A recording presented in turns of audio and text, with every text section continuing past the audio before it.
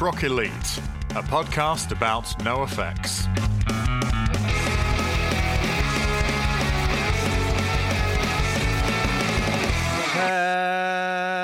Hello, listeners. I can't harmonise, but No, the thought was there. It was there. That's Red Redmond, who will not harmonise with me. I'm Eddie French, who gave Red very little to harmonise with.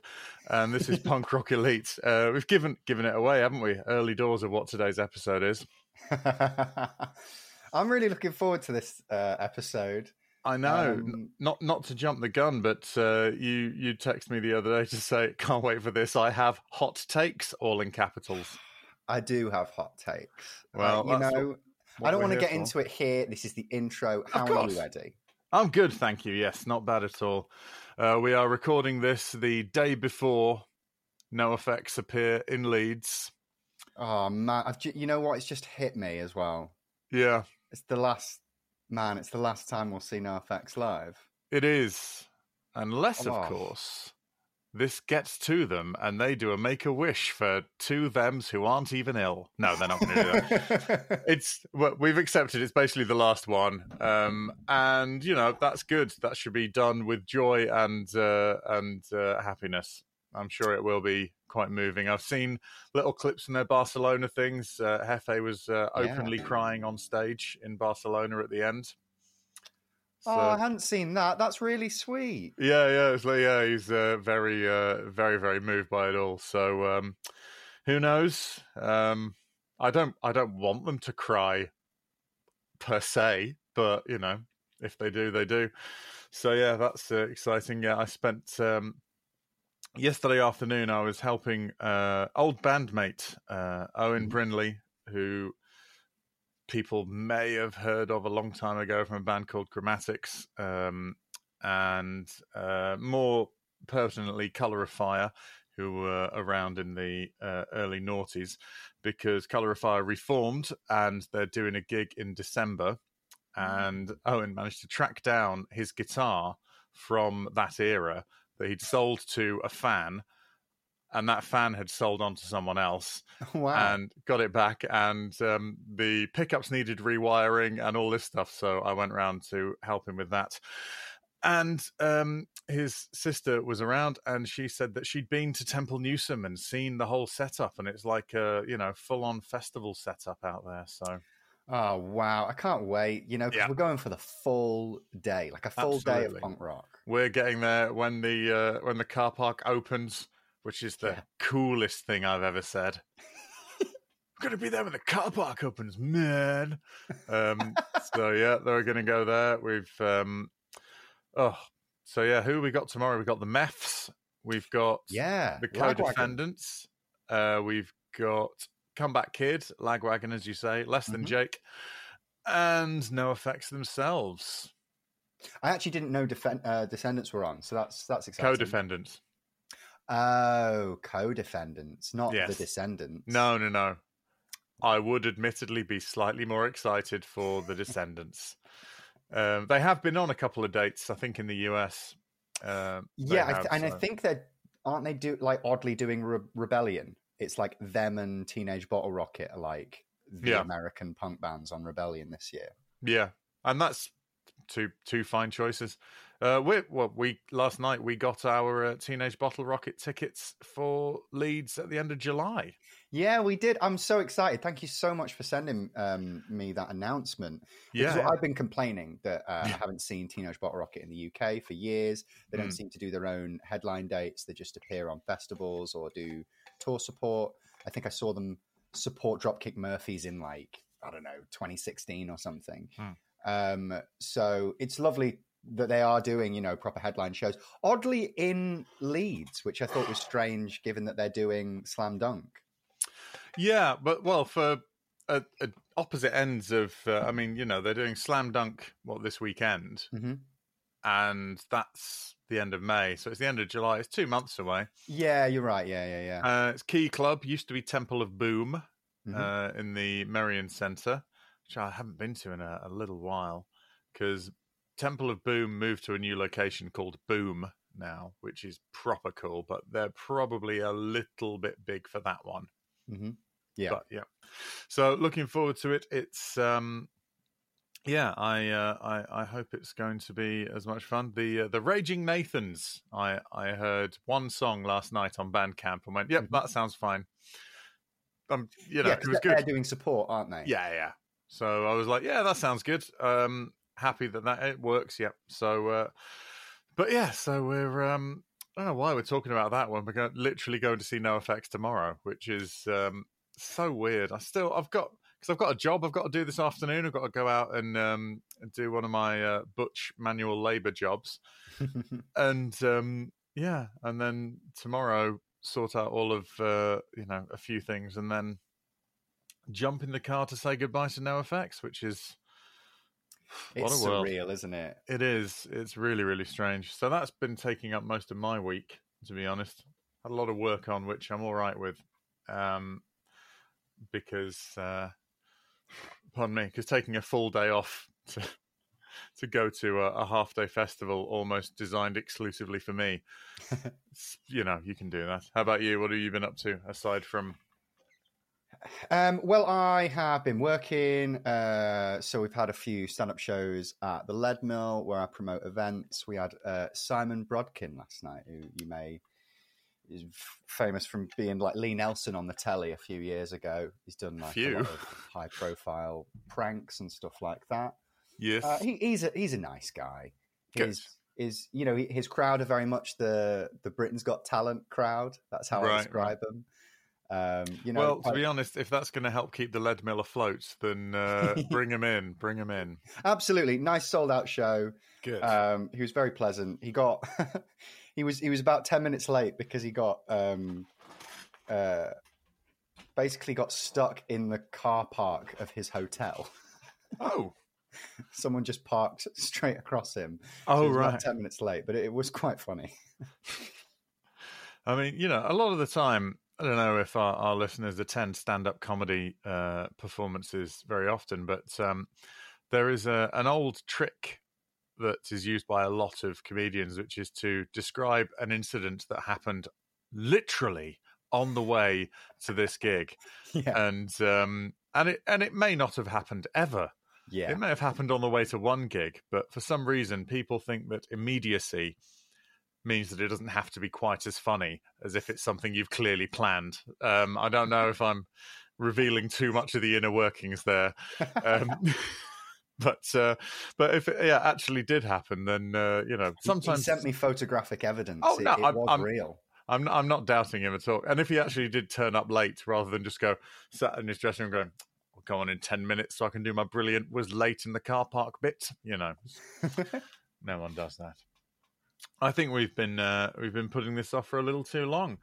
Heavy Petting Zoo. That's what we're going to be talking about. We are indeed. Let's get stuck in. All right. We'll see you on the other side of the music. Heavy Petting Zoo. So, had you heard this album before, Red? I had obviously heard a couple bits here and there, but no, it's not an album that I'd listened to all the way through before. Right, and initial impressions. We'll give it the jizz, which is a bird watching term meaning general impression, size, and shape, which is the way that you go about identifying a bird. So give us the jizz, Red. Okay, I'm going to identify that bird. I feel like punk rock's Chris Packham. I think you just mean Chris Packham. Right. I will admit, my first listening to this album, it was not favourable. I did not enjoy myself. I've given it a few listens since, and I've calmed down a little bit. Oh, wow. You were uncalm. Well, and people that have listened to our podcast know, we're actually, I think we're quite reasonable. I think we're quite fair with our summations of these albums. I think we've really... given NoFX the benefit of the doubt in a lot of places. Possibly more than we should have.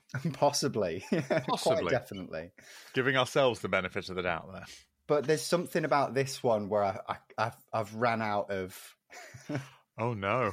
I don't know. Like, you've squandered your benefits already. I think I'm just going to get this hot. I'm going to get this hot take out the way at the top. Look, do it. It may have cooled down by the end. This is good. You don't want to keep the heat. I think this is my least favorite NoFX album. Okay. And look, we've listened to them all up until this point. You know, we've listened to Liberal Animation, we've listened to Ribbed, we've listened to S&M Airlines, and I think I prefer all of those to this. And first, let me apologize to our listeners who have just bust a blood vessel from... Yeah, because you're slagging their favorite album. Yeah, and don't get me wrong, like, I do understand. If this is your favorite album, I do get it. Because I think that there's a big nuance between best album and favorite album. Oh, yeah. And favorite albums so look, my favorite album of NoFX is Coaster, and I do not by any means think that is their best album. Sure. I listened to it at a time when I was really getting into them, and it was the first major NoFX album that like properly clicked with me. And I would imagine a lot of people have had that exact same experience with Heavy Petting Zoo. I think it was probably released at a time when they were getting into the band or at an age that they are quite nostalgic of. And I do understand that this may be people's favorite album. But I think when you compare it side by side with their other work, I don't think it is the same standard.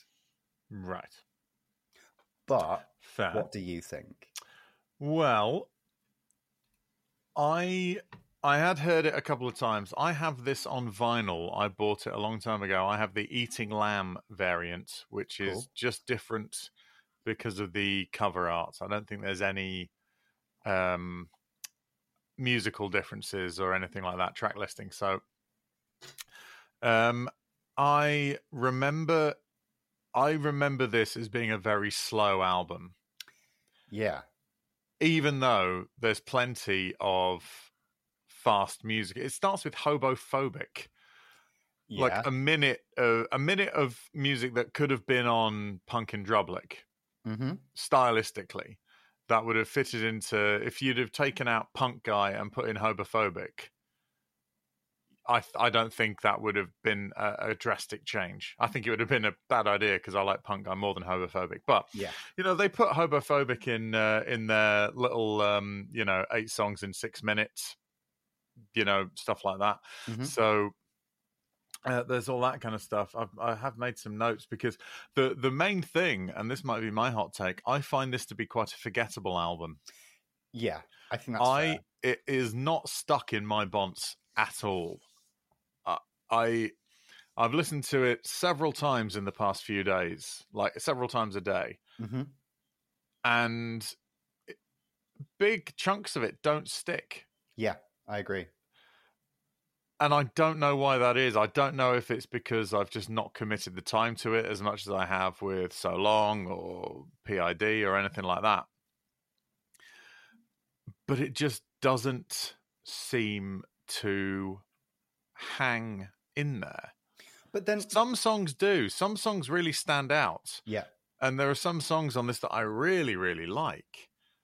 It just, as an album, I don't think it sits particularly well. It's like a collection of, again, it's like we described another, was it White Trash we described as like a sort of a collection of songs that don't really sort of gel or flow. They're just all there. Yeah. But with White Trash, I think they're a better selection of songs, maybe. But yes, yeah. Because you've got, I mean, the thing is that for me, actually, surprisingly, and I don't know why I do this, but it's until the 5th song, there's not a skipper on it for me. Okay, yeah. Hot Dog in a Hallway. It's, do you know what I mean? Yeah, because I've spoken about it before. Do you get what I mean now? It's kind of slow and not very also the guitars are like super heavy on this. My first take, proper chuggy, super thick. From listening to Hot Dog in a Hallway, that opening riff, like that is a Stone Temple Pilots riff. Yeah. Like like I don't know, like it feels so Alice in Chains almost. Like it doesn't. I can't think of something from NoFX's back catalogue that's in that vein. Maybe something off of Ribbed, maybe. Like there's like nothing springs a couple to mind. Songs on Ribbed that almost sound like Kiss songs. Like they start like really. Oh, there's one with the there's one. It's got that sort of Kiss drum beat. Yeah. Sounds like the beginning of Detroit Rock City or something. Yeah. But to be honest, I found that kind of fun and exciting with the sort of very slow songs on this. I sort of Freedom Like a Shopping Cart is slow, but it sort of builds and there's something going on in there. It's interesting, Freedom Like a Shopping Cart. I kind of feel like they've done that song since, but better. There's something like quite familiar about that song, but also nothing in it that really stands out, which I know you've said about a lot of these songs don't really stick in your head. And I completely agree. I don't think it's got the hooks of previous NoFX work. And I think this is really strange to have off the back of Punk in Drublic, where they just got it so right. It is weird, yeah. I mean, like Filthy Phil Philanthropist, very scary. It's got the trumpet in there. It's got that little glockenspiely thing, like the little blocks and stuff. And so when this album starts off, and it starts off with Homophobic, 1,000 miles an hour, and then it starts off, and then it carries on with the sort of the scary Filthy Phil and all that stuff, and you're like, oh, okay, so we've got a sort of a fast and catchy album here. And then it sort of slows down a bit for Freedom Like a Shopping Cart. And you go, okay, well, we got something, Bleeding Heart Disease. I really like the harmonies on that. I think I really like Bleeding Heart Disease, actually. I think that's really, really good. And then bloody Hot Dog in a Hallway. Well, so I also want to start with like the first track as well. I feel like, so it really hit me when I was listening to it first time round. Every single NoFX album up to this point has started with such a good track. Even like Animal Liberation starts with Day to Days, which, is a great song. And I find it so weird that we're starting this album with Homophobic. That's a very good point that I hadn't considered that, but you're absolutely correct. Because their opening tracks are normally some of, not necessarily but one of the best tracks on the album. And yes, they start strong. It's one of the worst in my opinion. And this one is just a sort of a pun. Yeah, that's all it really is. I mean, I like the I like the big harmonies on it. But yeah, that's a middle of the album somewhere. That's what you do if you put a song like Eat the Meek on it or something. That's the one you put straight after it to sort of lift it back up a little. Because Eat the Meek is sort of quite a sort of a serious song. It's done in a serious way. It's there's no little wink at the camera or anything. And so to wash the taste of sincerity out of one's mouth, as NoFX I want to do, you put a silly thing about how, oh, well, if someone is hobophobic, they're afraid of the unhoused. So you got a funny joke about homeless people. So. And then, like, the lyrics are kind of unclear. Where, like, are they doing it at face value?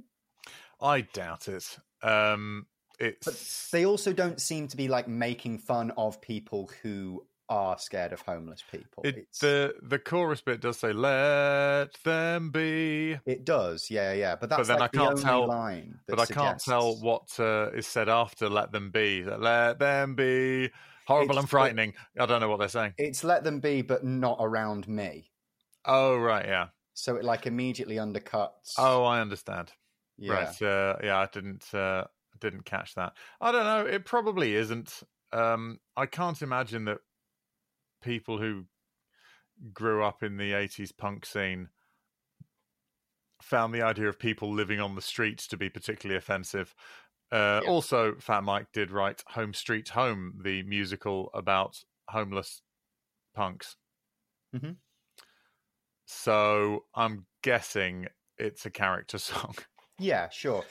It does feel a little bit vegetarian mumbo jumbo to me.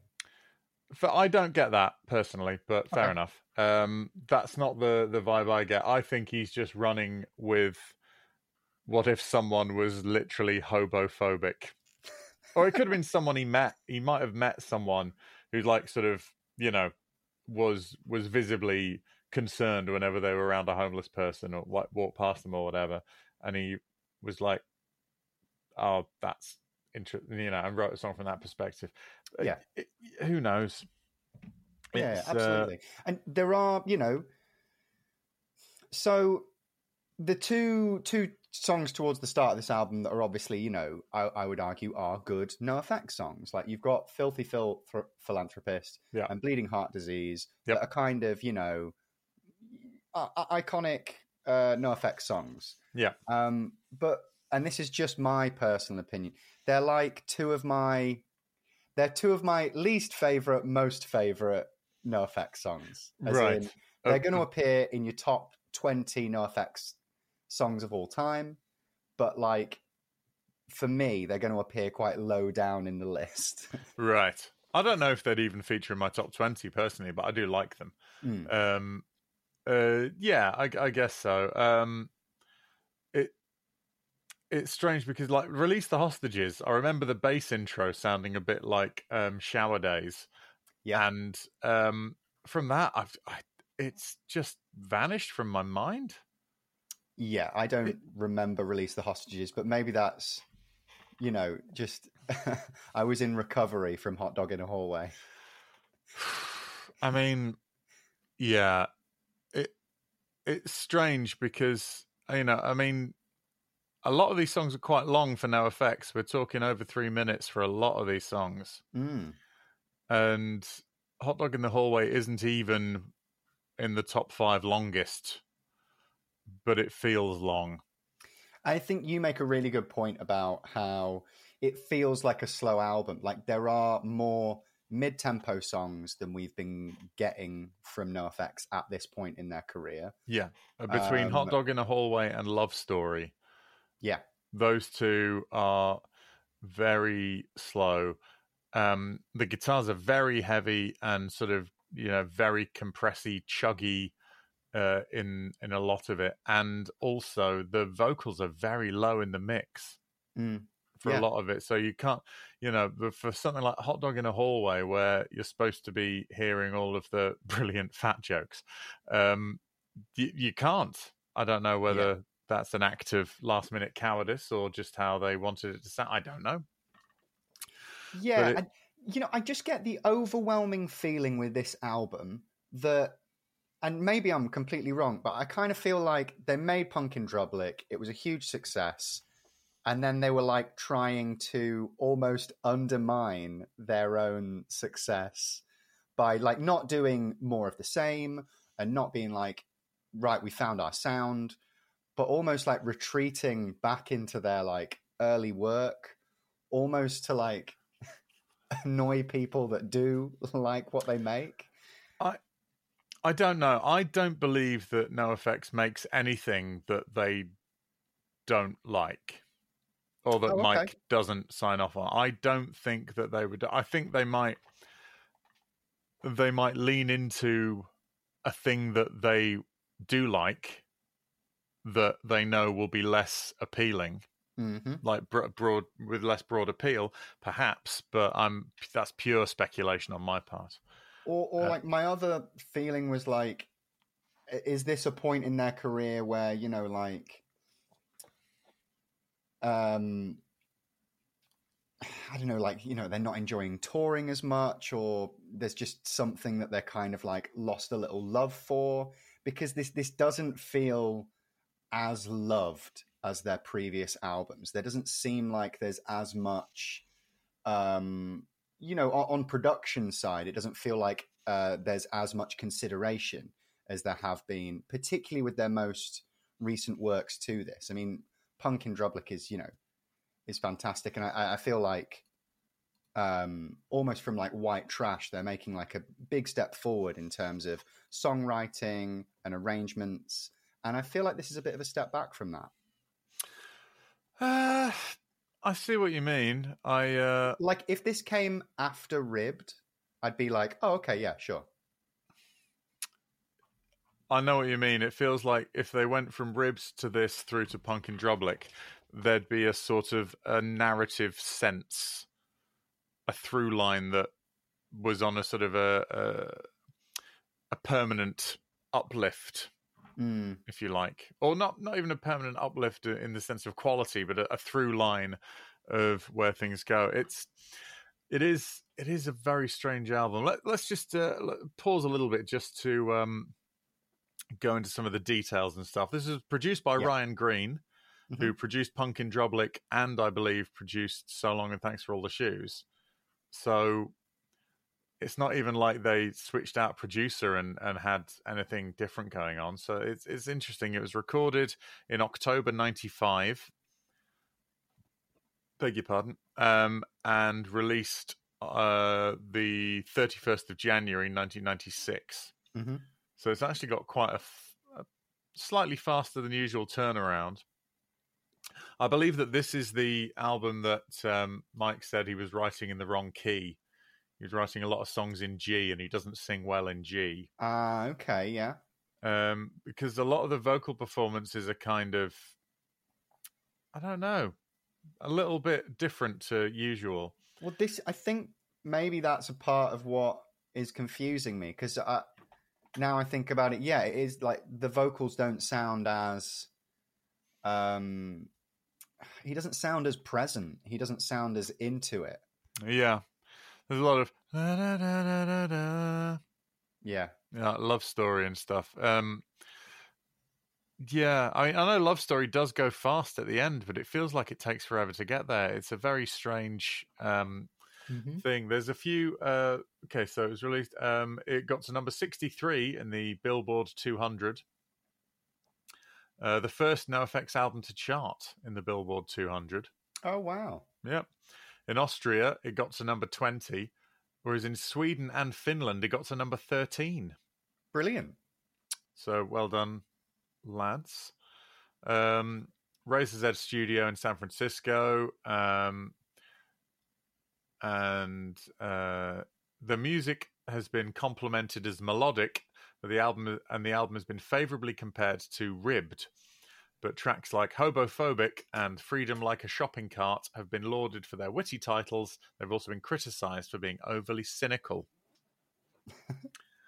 August 8th, that track towards the end. Which I actually, towards the end of the album, there's a few album tracks that I think are, I mean, they are, like they don't stand out amongst their wider back catalogue. But as far as album tracks go, I think they're okay. I think that August 8th is okay. I think Drop the World is okay. I think The Black and White is okay.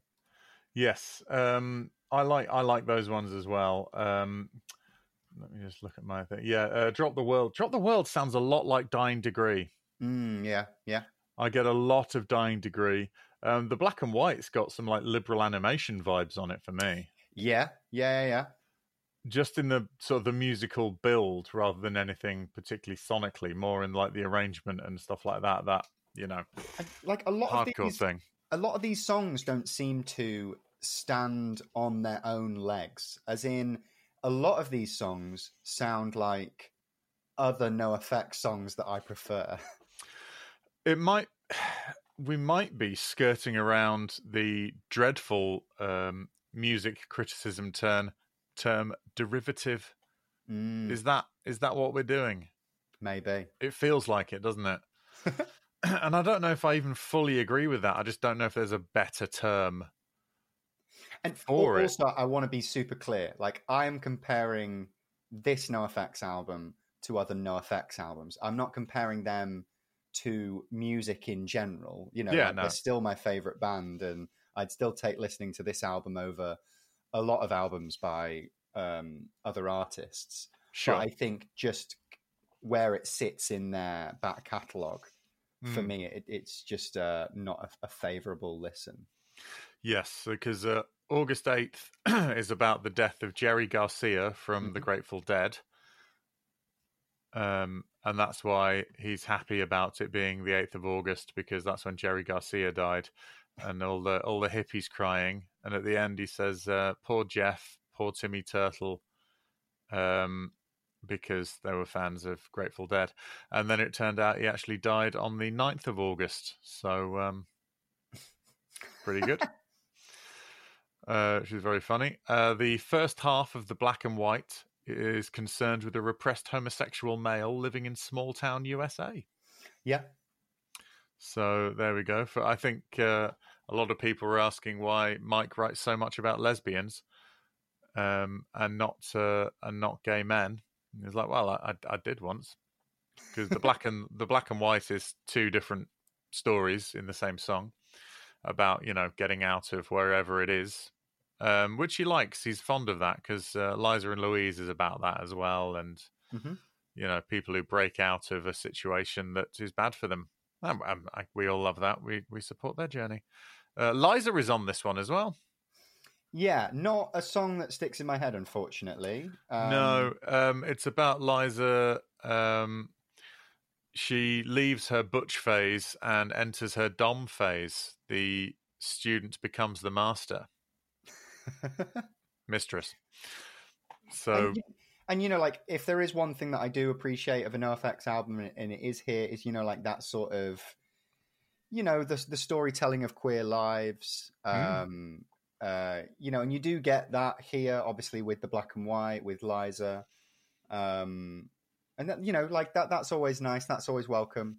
Yeah, you don't get that on a Bad Religion album unless the queer life in general was also a particle physicist or something. I remembered something about Bad Religion the other day. So when you first listen to a band, like the first song you listen of that band can sometimes colour your perception of that band. Oh yeah. Well, you know how all Bad Religion songs sound quite similar? There is yeah. I'm a big fan of Bad Religion, but yes, they definitely have a sound. They have a sound, sure. I'm not criticizing that, but what I think is quite interesting is the first ever Bad Religion song I heard is the one Bad Religion single that doesn't sound like their other stuff. If anything, it sounds quite mainstream and generic. So the first Bad Religion song I ever heard was Broken. Oh, right, yeah. And that's just, it just sounds like a rock song. Like that could be the Foo Fighters. Yeah, it's, and if you ignore the harmonies, which sound, that's the bit that makes you go, is that Bad Religion? Because it's mid-tempo Bad Religion, which you don't get often. No. Sometimes they do. They always have one or two little sort of more ploddy, chuggy songs, but normally it's a lot faster. But yeah, well, because that was a single that was on like MTV and stuff like that. Yeah, I think I saw it on like Kerrang. I think absolutely, yeah. The first time I ever heard Bad Religion, I was just thinking the other day, I was like, what a strange introduction into Bad Religion. Yeah, it's weird, isn't it? Because even something like Stranger Than Fiction, which came off their major label album, Stranger Than Fiction, and it's great. I really like it, but it's got that sort of Motown mod beat, that and it's not very fast. It's it's a very strange one compared to like when they released the title track of True North. I'm like, oh yeah, well that makes sense. You hear that and you go, well, yeah, obviously. But I think, oh God, when we deviate and talk about another band loads because we're not really interested in what we're supposed to be talking about, I think that might have happened. But I was going to say, it's nice to see the second part of Liza because it'll be 2 albums time before we get to hear about Louise. Yeah. Spoilers, she's still up to the same stuff. We should talk about the artwork because you know, it's called Heavy Petting Zoo, and it's a guy fingering a sheep on the front. And you know what? I quite like the album artwork. You know, you see this album artwork, and you know it's a NoFX album. I know it says NoFX on it. It does say it, but yeah. I do think that's in keeping with their whole vibe. I don't think this album artwork looks out of place amongst the rest of their catalogue. No, the Eating Lamb variant is the 69 variant, which is, if anything, much more explicit. But you know, like, they are funny. They are humorous. Sure. Yep. By an artist called Mark DeSalvo. I'm just looking at his website, and he's got some prints for sale, including the Heavy Petting Zoo and Eating Lamb. Oh, you can get Heavy Petting Zoo version, $350 for a print. Wow. Or Eating Lamb, $100. He's done some artwork for Pulley, Miss Vincent. There's one of Matt Skiba with Warbrain written over his eyes, which is one of my favourite Alkaline Trio songs, which is cool. There's a postcard set you can get for $25. Should be all of those ones. It's a rather nice one of Mike. Fat Mike Gets Strung Out, which is Fat Mike running a looks like he's shooting up heroin, but he's running a violin bow over his wrists, and there are F holes tattooed on his arm. I don't know, but yeah. So it looks good. He's done some really, really good stuff. Oh, he did Let's Talk About Feelings by Lagwagon, Making Friends, No Use for a Name, Adolescence. So he did the cover of Survival of the Fattest, the Flip Sides, Teen Idols. God, he's done loads. Mad Caddies. The one of the two blokes looking at the comic book or newspaper, whatever one that is. I can't read it, it's this small. Oh, he's done loads. Good for him. So Mark DeSalvo, check out his stuff. If you really get a kick out of the Heavy Petting Zoo cover, then do that. But yeah, so it's let me see here. All Music, the rating is 3 stars. Spin gave it 7 out of 10. Interesting. Yeah. I mean, maybe it's just, hey, look, and I do admit this, I'm listening to this in 2023. Yep. I'm listening to this without the context of 1996. Sure.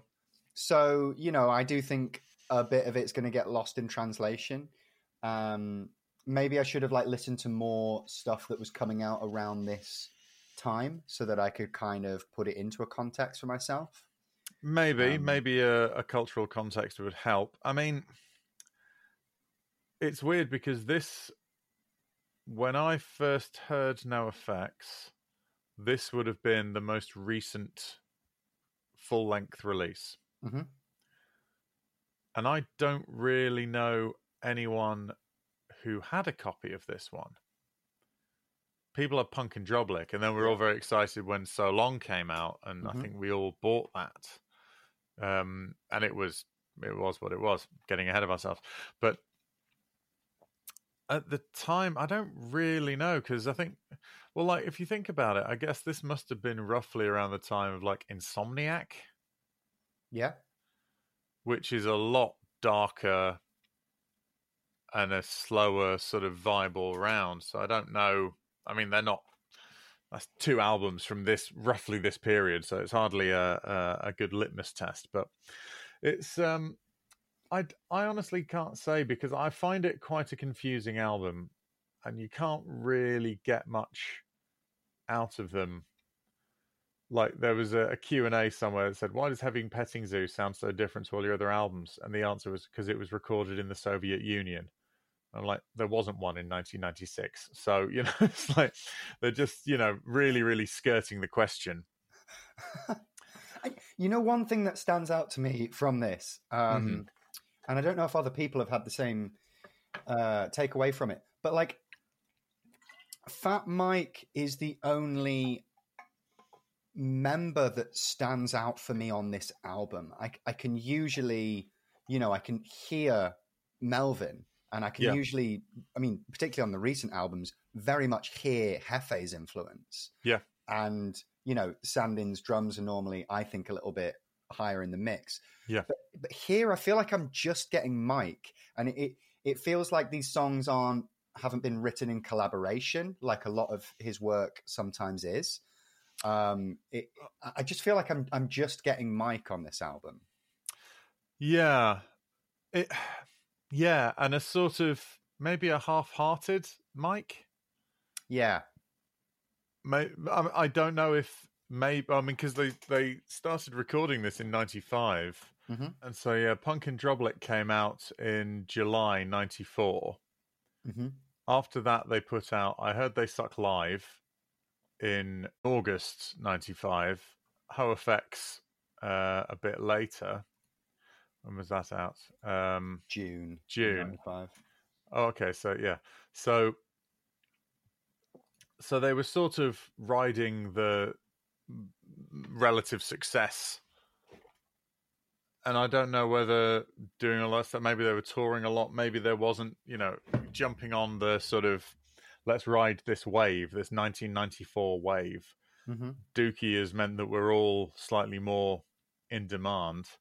Let's ride this wave a little bit. And maybe just the songwriting time wasn't maybe there. I don't know. Yeah, and that would make a lot of sense to me.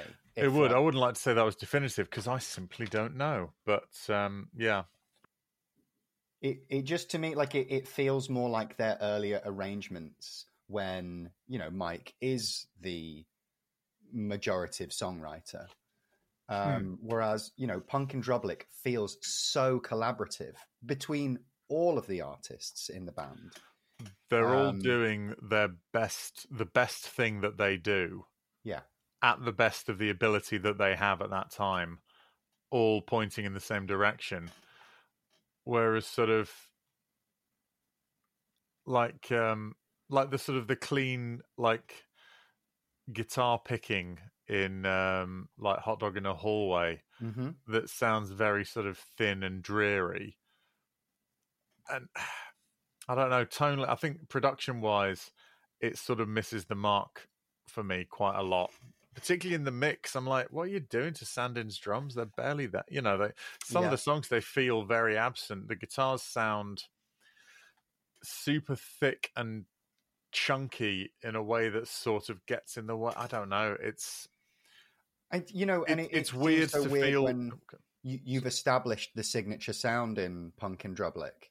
Yeah. Pull back from that. And I wonder, is that got anything to do with, I know you said like how there was a Propagandhi album around here that was, the definitive Fat sound. And I wonder if they're trying to back away from that a little bit here. That's very possible. They might have thought a lot about, because I'm sure there was a Lagwagon album, probably a No Use for a Name album around these times, maybe, that would have had that production, would have had that sort of almost clicky kick and all that kind of stuff. There was a period where it felt like there was very little bottom end in that kind of punk. It was a very shrill, it cut through. It probably sounded great on shitty little headphones that skateboarders wear, whereas but that's skateboarding kids in the 90s, they weren't going to have expensive shit because they were on skateboards. They kept falling off. You just have the cheapest pair you could afford, so you had some tunes while you were skating around. And it was it's funny, actually. A little side note, talking to Owen yesterday when we were fixing his guitar, and he was like, "You off to No Effects?" I'm like, "Of course, mate." He's like, "Oh, cool, yeah." No, he's off to see Pulp in Bridlington because Owen walks in several worlds. And he was saying, we were just talking about it. He said, yeah, because Owen went to LA with his job a couple of times. And he said, like, yeah, Venice Beach is weird, but it's like all the punks walking around, and it's like they're just like sort of slightly slacker athletes.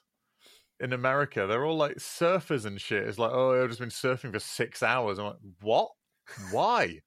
It's like, and so these sort of, these skateboarders doing sort of massive tricks and and all this kind of stuff. And it's like, it's not really like the punks we were when we were younger. We're mainly looking for somewhere that people in our village wouldn't see us doing big lungs of dirty resin. So I'm not saying we're purer, but our lungs certainly hurts anyway. They've got the lung capacity, we don't. But yeah, so it feels like I'm more down on this album than Liberal Animation or anything like that. But it's sort of, I don't know, it feels sort of rushed. Yeah, that is a fair assertion, I think. Also, I wonder, because I'm always amazed at, like, this is NoFX really like in the midst of their ascension, I suppose. Yeah. And what I think is quite interesting is like, this is alongside, like the grunge boom, which I don't know. Kurt Cobain was dead by this point. Yeah. Oh, absolutely. Yeah. But grunge, I think, is still going pretty strong, right? In '96. Maybe by '96. I think it was hanging on in there. I mean, it's certainly there in Hot Dog in a Hallway. Yeah, it's very, very odd. Yeah, it's got the quiet, loud, quiet and dynamic. I just wonder whether there is any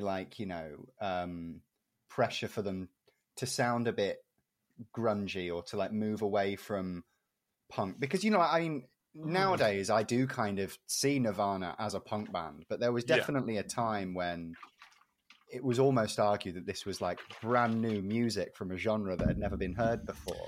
Well, yeah, it was kind of hardcore, but yeah, they liked their punk a bit sort of slower, a bit more like, Stooges, MC5 the kind Melvins, of thing. Sort of. Yeah, that kind of stuff. And it was like those kind of bands are actually quite slow by modern standards. If you listen to Nevermind the Bollocks now, it's like, this is all sort of fairly mid-set because you can pogo to it.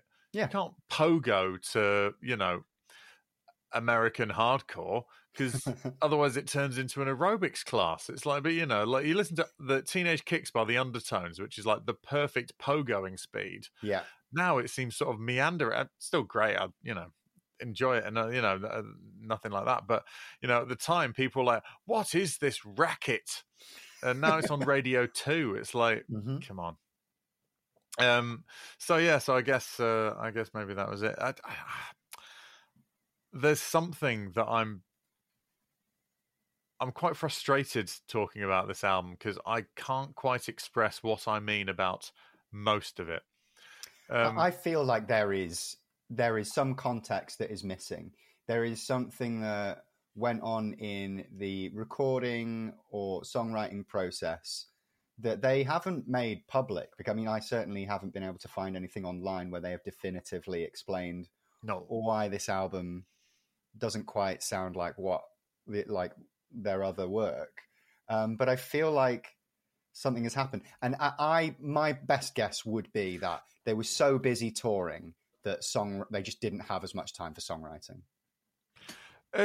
Very possibly. I mean, the only song they play off of this that I've seen is Hobophobic. Mm. Also, when is do you know the period of time when Smelly's on heroin?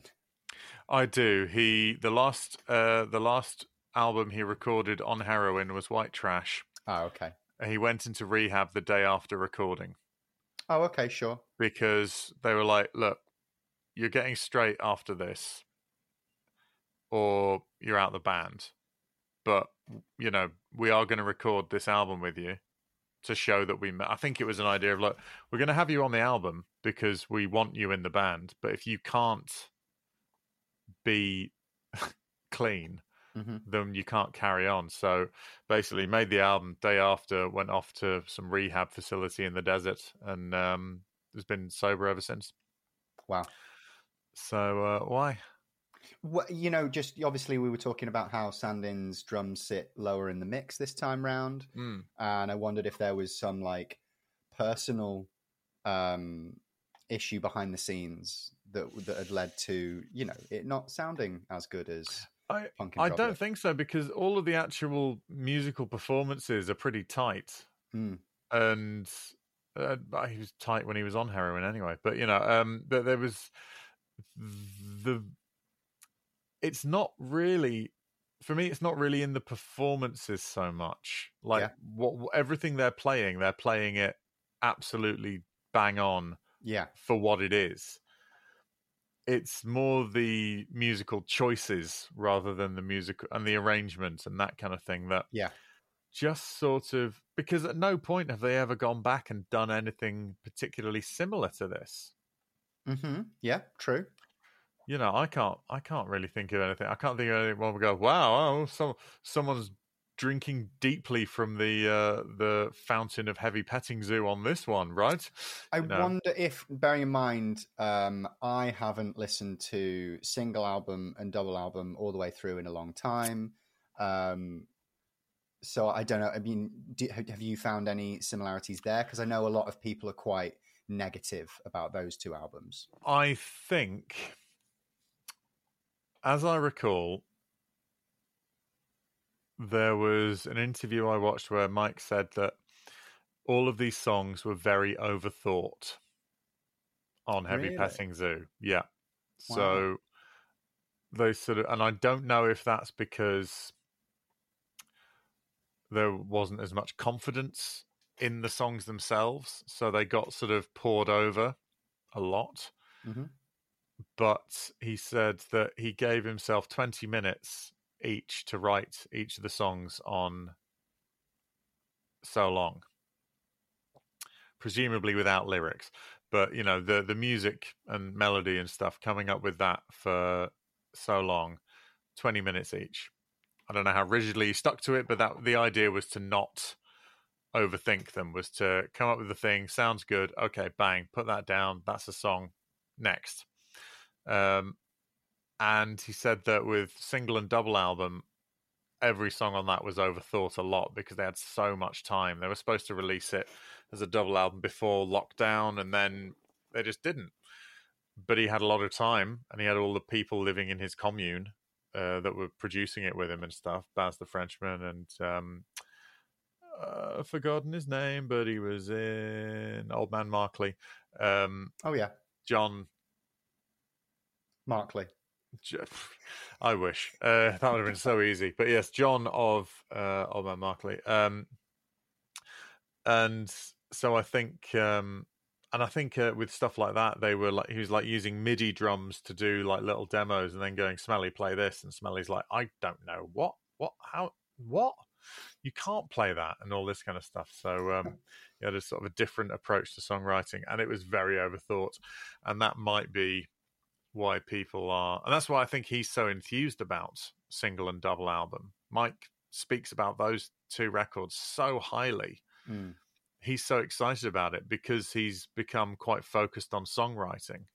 Yeah, he probably enjoyed the process. Yeah, and so he's like, oh, listen to that. Do you hear that example of songwriting? And I sort of feel that if you can hear something as a brilliant example of songwriting first and foremost, I don't know if that's a brilliant example of songwriting. Do you get, like, I spoke to someone years ago who said, have you seen the new James Bond film? And obviously I said no. And he said, I barely remember the film because I was just enraptured by what a remarkable example of filmmaking it was. I go, well, in that case, it wasn't a remarkable example of filmmaking, was it? Because you were sat there going, oh, that dissolve. Oh, mwah. It's like, fuck off. It's sort of, I don't know. There's something I find very, it's like, okay, yeah, anything can be an exercise, but it's like, I mean, Red and I have both done improv because, we're not good people. But, there are certain games in short form improv where you're like, why is that group doing that in front of an audience? That's a warm up game for not, you go, oh, we're going to show this to people who've paid money. Like, fuck you. Warm up on your own time and do games that are good. You know what you know what improv is? I wish I knew. Improv is the Scar of comedy. Oh, yeah, absolutely. Mate, there's literally a Tumblr post called Scar Group or Improv Group. Brilliant. It's very difficult. Checkerboards give it away sometimes, but not always. A lot of white guys, a lot of them in flip-flops, with their arms stretched out, with big grins on their faces, and it's like, these could easily be called not likely, but improbable, or they could have supported Real Big Fish once in their hometown. It's like, it's either or. Because ska is great when you do it a little bit. Like, I love that NoFX have a couple ska songs on a record. Yeah. And it's the same, when comedians do a little bit of improv, we love it. When comedians only do improv, we want our money back. Yeah. I think, although sometimes you find people who sort of do it in quite an aggressive, abrasive way, and you go, oh, okay, steady on, like Operation Ivy or Suicide Machines, where you're like, whoa! And you go, but they're very rare. When you sort of go, fucking hell, they're actually doing something for, they don't fuck around, they don't mess around with it. Mm-hmm. Basically, I think we go back to our dear friend Robin Leach, the major key and minor key. Yes. I've always endeavoured to be a minor key improviser. I'm going to start using. Credit where credit's due. Oh. I do think there's a banger on this album. Your hot take is cooling down, Red. I can see it. Go on. What's the Matter with Kids Today? Sure. Is a NoFX classic. Yeah. That is a good one. It's unfortunately the only NoFX classic on this album. I quite like Whatever Dee Dee Wants. I personally don't enjoy that. Whatever Dee Dee Wants is a bit of a favourite for some people because it was on a Punkorama compilation. Okay. A strange one to donate, but fine. I like the way the harmonies blend around one another, but if that was the only song on that album that sounded like it, like Eat the Meek on So Long, we're like, there's nothing else that sounds like Eat the Meek, because that's essentially, it's more of a reggae song than a ska song. It's not that up-tempo, it's, and all that kind of thing. You'd be like, yeah, all right. That's an interesting little thing they threw in there. And you'd go, oh, that's kind of fun. And it breaks it up a bit. But yeah, it's a slow record, even when it's fast. And what's the deal with, you've come from Punk in Drublic, which has a lot of silly voices on, and now very much an album without silly voices, specifically without El Jefe's silly voices, which are the best of the silly voices. They are. I don't mind a lack of silly voices, particularly. Maybe they thought 3 on one album, we can go without one of them. But yeah, if you turn around and told me, oh, this is Jefe's first album with the band, I'd probably believe you. Like how we've spoke previously on the podcast about how quick El Jefe just fits into the band and how, he really shines through. Yeah. He does amazing work on those first couple albums with NoFX. But here, I can't hear him. I can obviously hear guitars. Yeah. I can hear people playing music well. But I can't hear his distinctive influence where I can on their previous 2 albums. There's a couple of bits of trumpet on this. Yeah, his trumpet here and there work is good. Yep, a little bit here and there. more than on Punk and Drublic, to be fair. Yeah. But there's something, the guitar parts sound generic. They sound like they could have been played by anybody. To me, they don't have the personality. I think that's what it might be missing. It might be missing the personality of NoFX, because a lot of Mike's vocals sound kind of restrained. And that's partly because he's singing in the wrong key for himself to be able to, give it some. Yeah, it's really, really odd. The more I try and it's like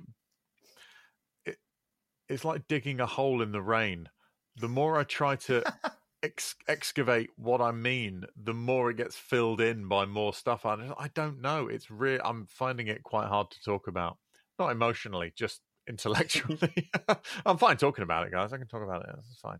It almost feels like, earlier in their career where they have, there are other guitarists who are just a little bit less unique and they stand out less. It feels like one of those. Like, this feels like Kid Wilder could be on this.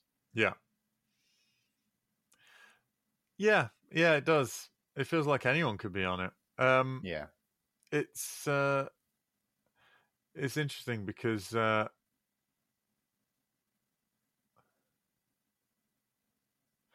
right.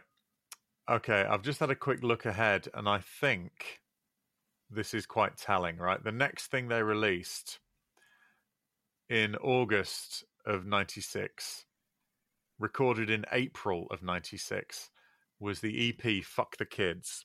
Right, yeah.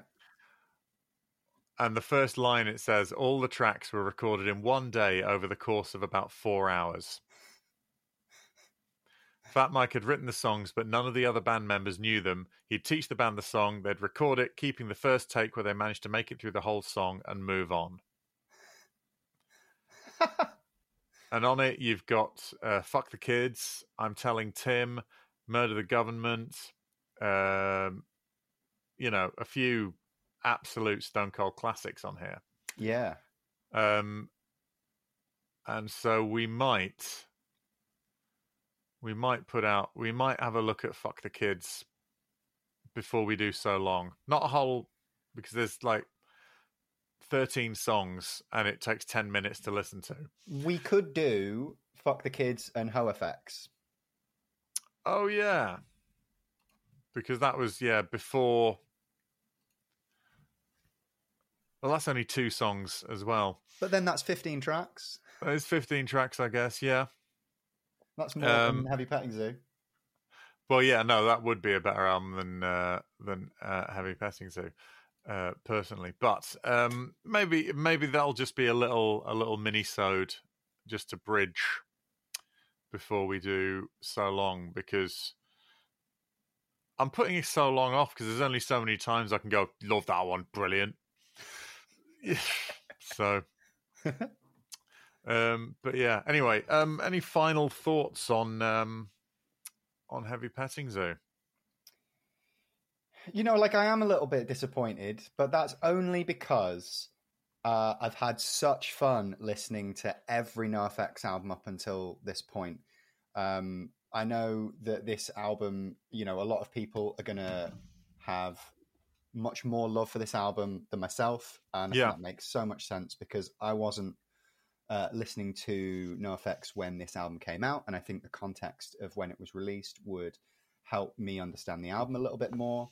Yeah. But it doesn't stand up to, I think, the quality of their other work, and particularly their other most recent work in Punk in Drublic and White Trash, which I think is some of their better albums. Yeah. I think initially the problem I had with this album was the production. I found it difficult to listen to just for my own sonic tastes. But even when I can listen to records that are produced badly. Yeah. But the songs are good enough that you can just go, that is a great song. And I don't find as many great songs once you've unpacked the production on this. And I'd love to know more why. I think I've actually seen some of the places they're going. They're playing Heavy Petting Zoo. Yeah, but I think more so in Europe.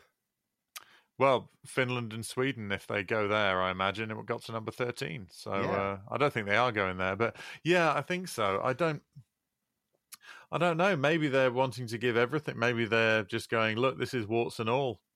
This is part of our 40 years. And it is part of their 40 years. Yeah.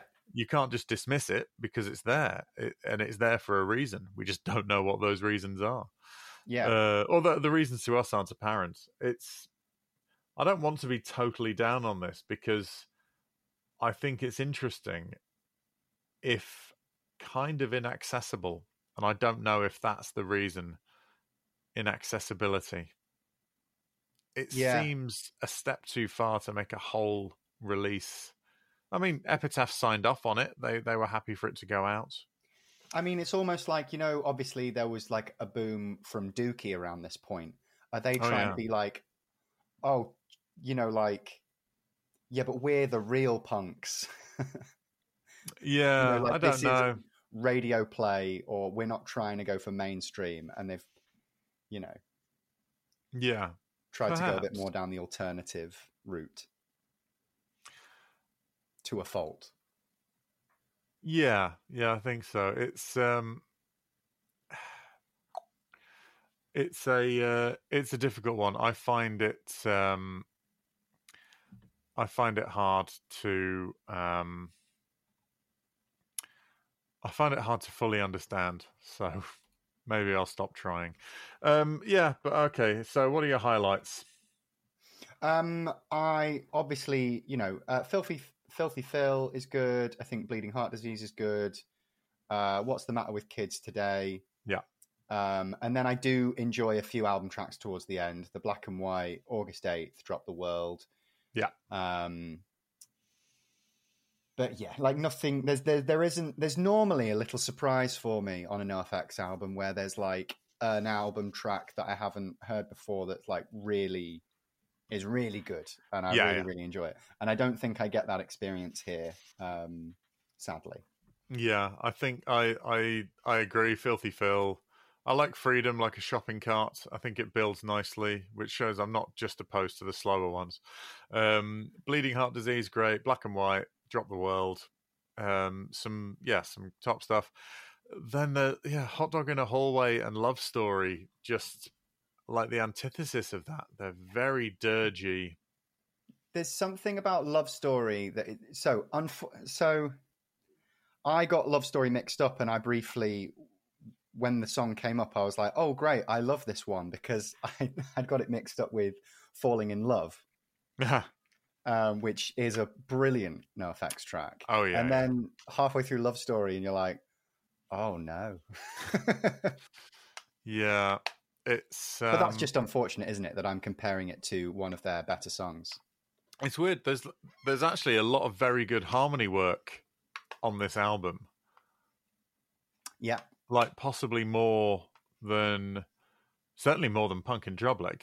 Mm-hmm. You got Linoleum and stuff like that, but there's not, and Don't Call Me White, but there's no harmonies on Laurie Myers. Yeah. There's no harmonies on a lot of them. It's just Mike's voice by itself, which, I mean, well, some people have a problem with. I don't have a problem with, but they are. But on this one, they're really leaning on the harmonies. Not much Mel yell from that I can recall. Virtually none, from what I can tell, which is a crime. So it's what? I'd be really interested, actually. Look, I'm not sat here thinking that, I know best and that my opinion is the only opinion. I would love to know why people like this. What stands out, what makes this like one of the better NoFX albums for them. So like, if you do have any, like, maybe you just want to throw things at me, I understand. Yeah. But email us, let us know why it is that this, why you have a special spot for this album, because I'd love to know. Well, Niall from the yes, Midlife Punk podcast, chose it as his favorite album. Mm-hmm.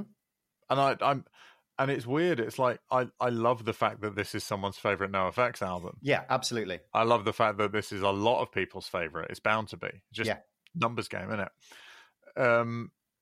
And so that means that it is transcended music and become something, because your favorite album is never about the songs on it. It's about your relationship with the songs on it. Let's be my guess honest. And I'm pleased that this is the soundtrack to important stuff for people.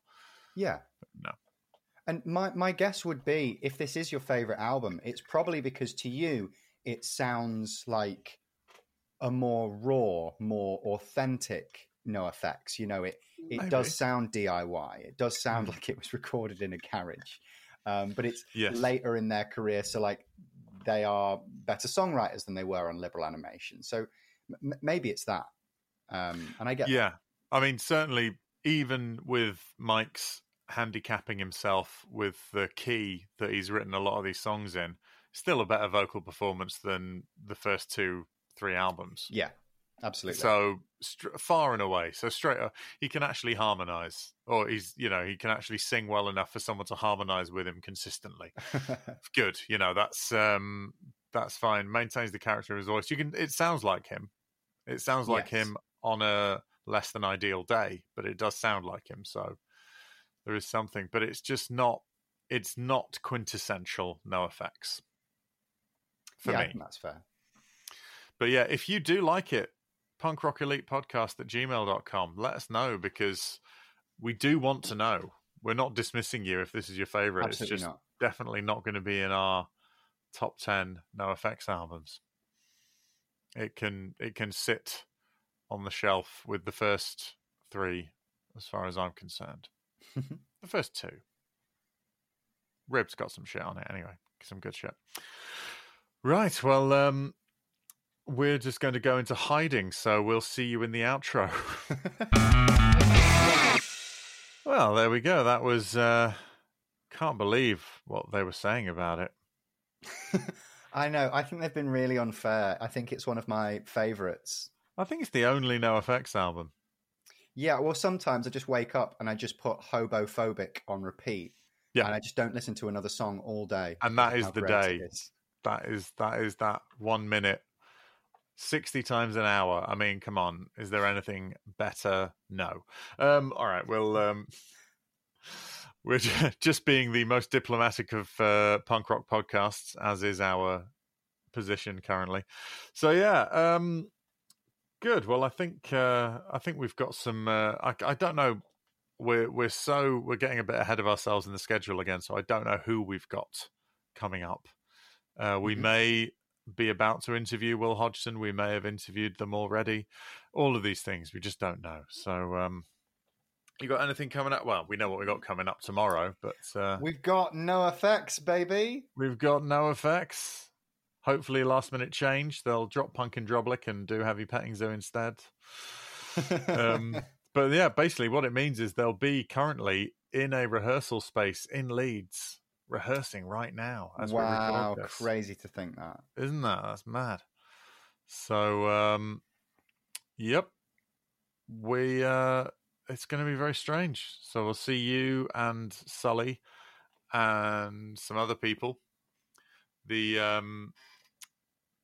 a couple of people on Instagram who've said that they're coming as well. So, there's no point shouting out for it now. Well, because it's long gone now. This is long in the past. You'll know how we feel about this by now.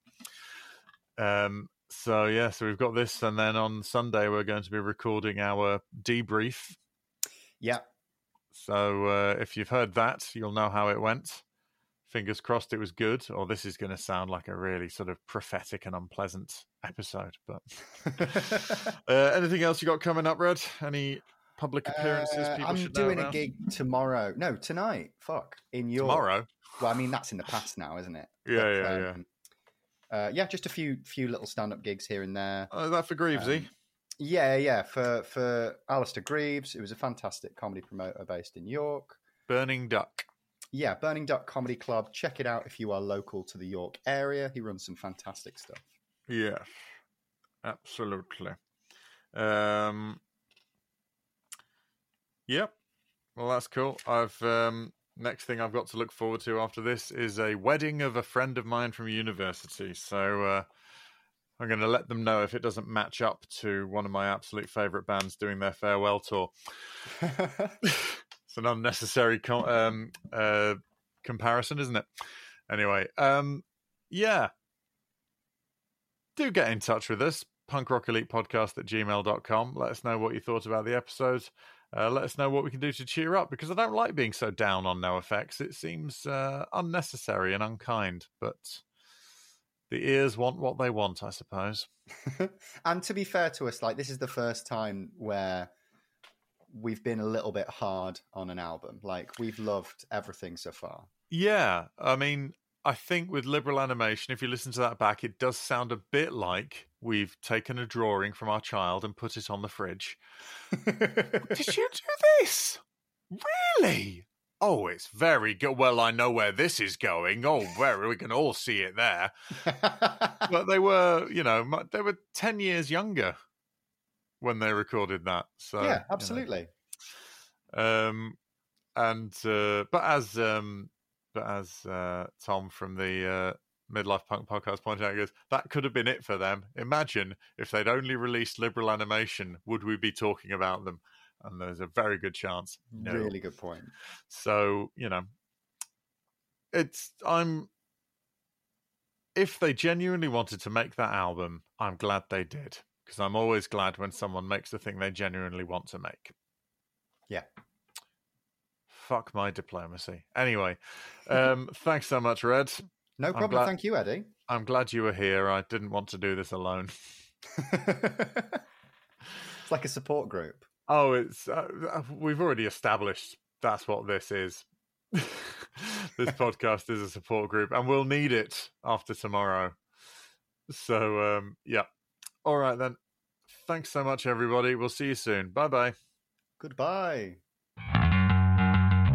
Thank you for listening to Punk Rock Elite. It was a Pick Scraped and Fruitcake co-production by Eddie French and Red Redmond. If you're not following us on Instagram or subscribed to the podcast, please do. The main theme and production was done by Eddie French. Please contact us at punkrockelitepodcast@gmail.com.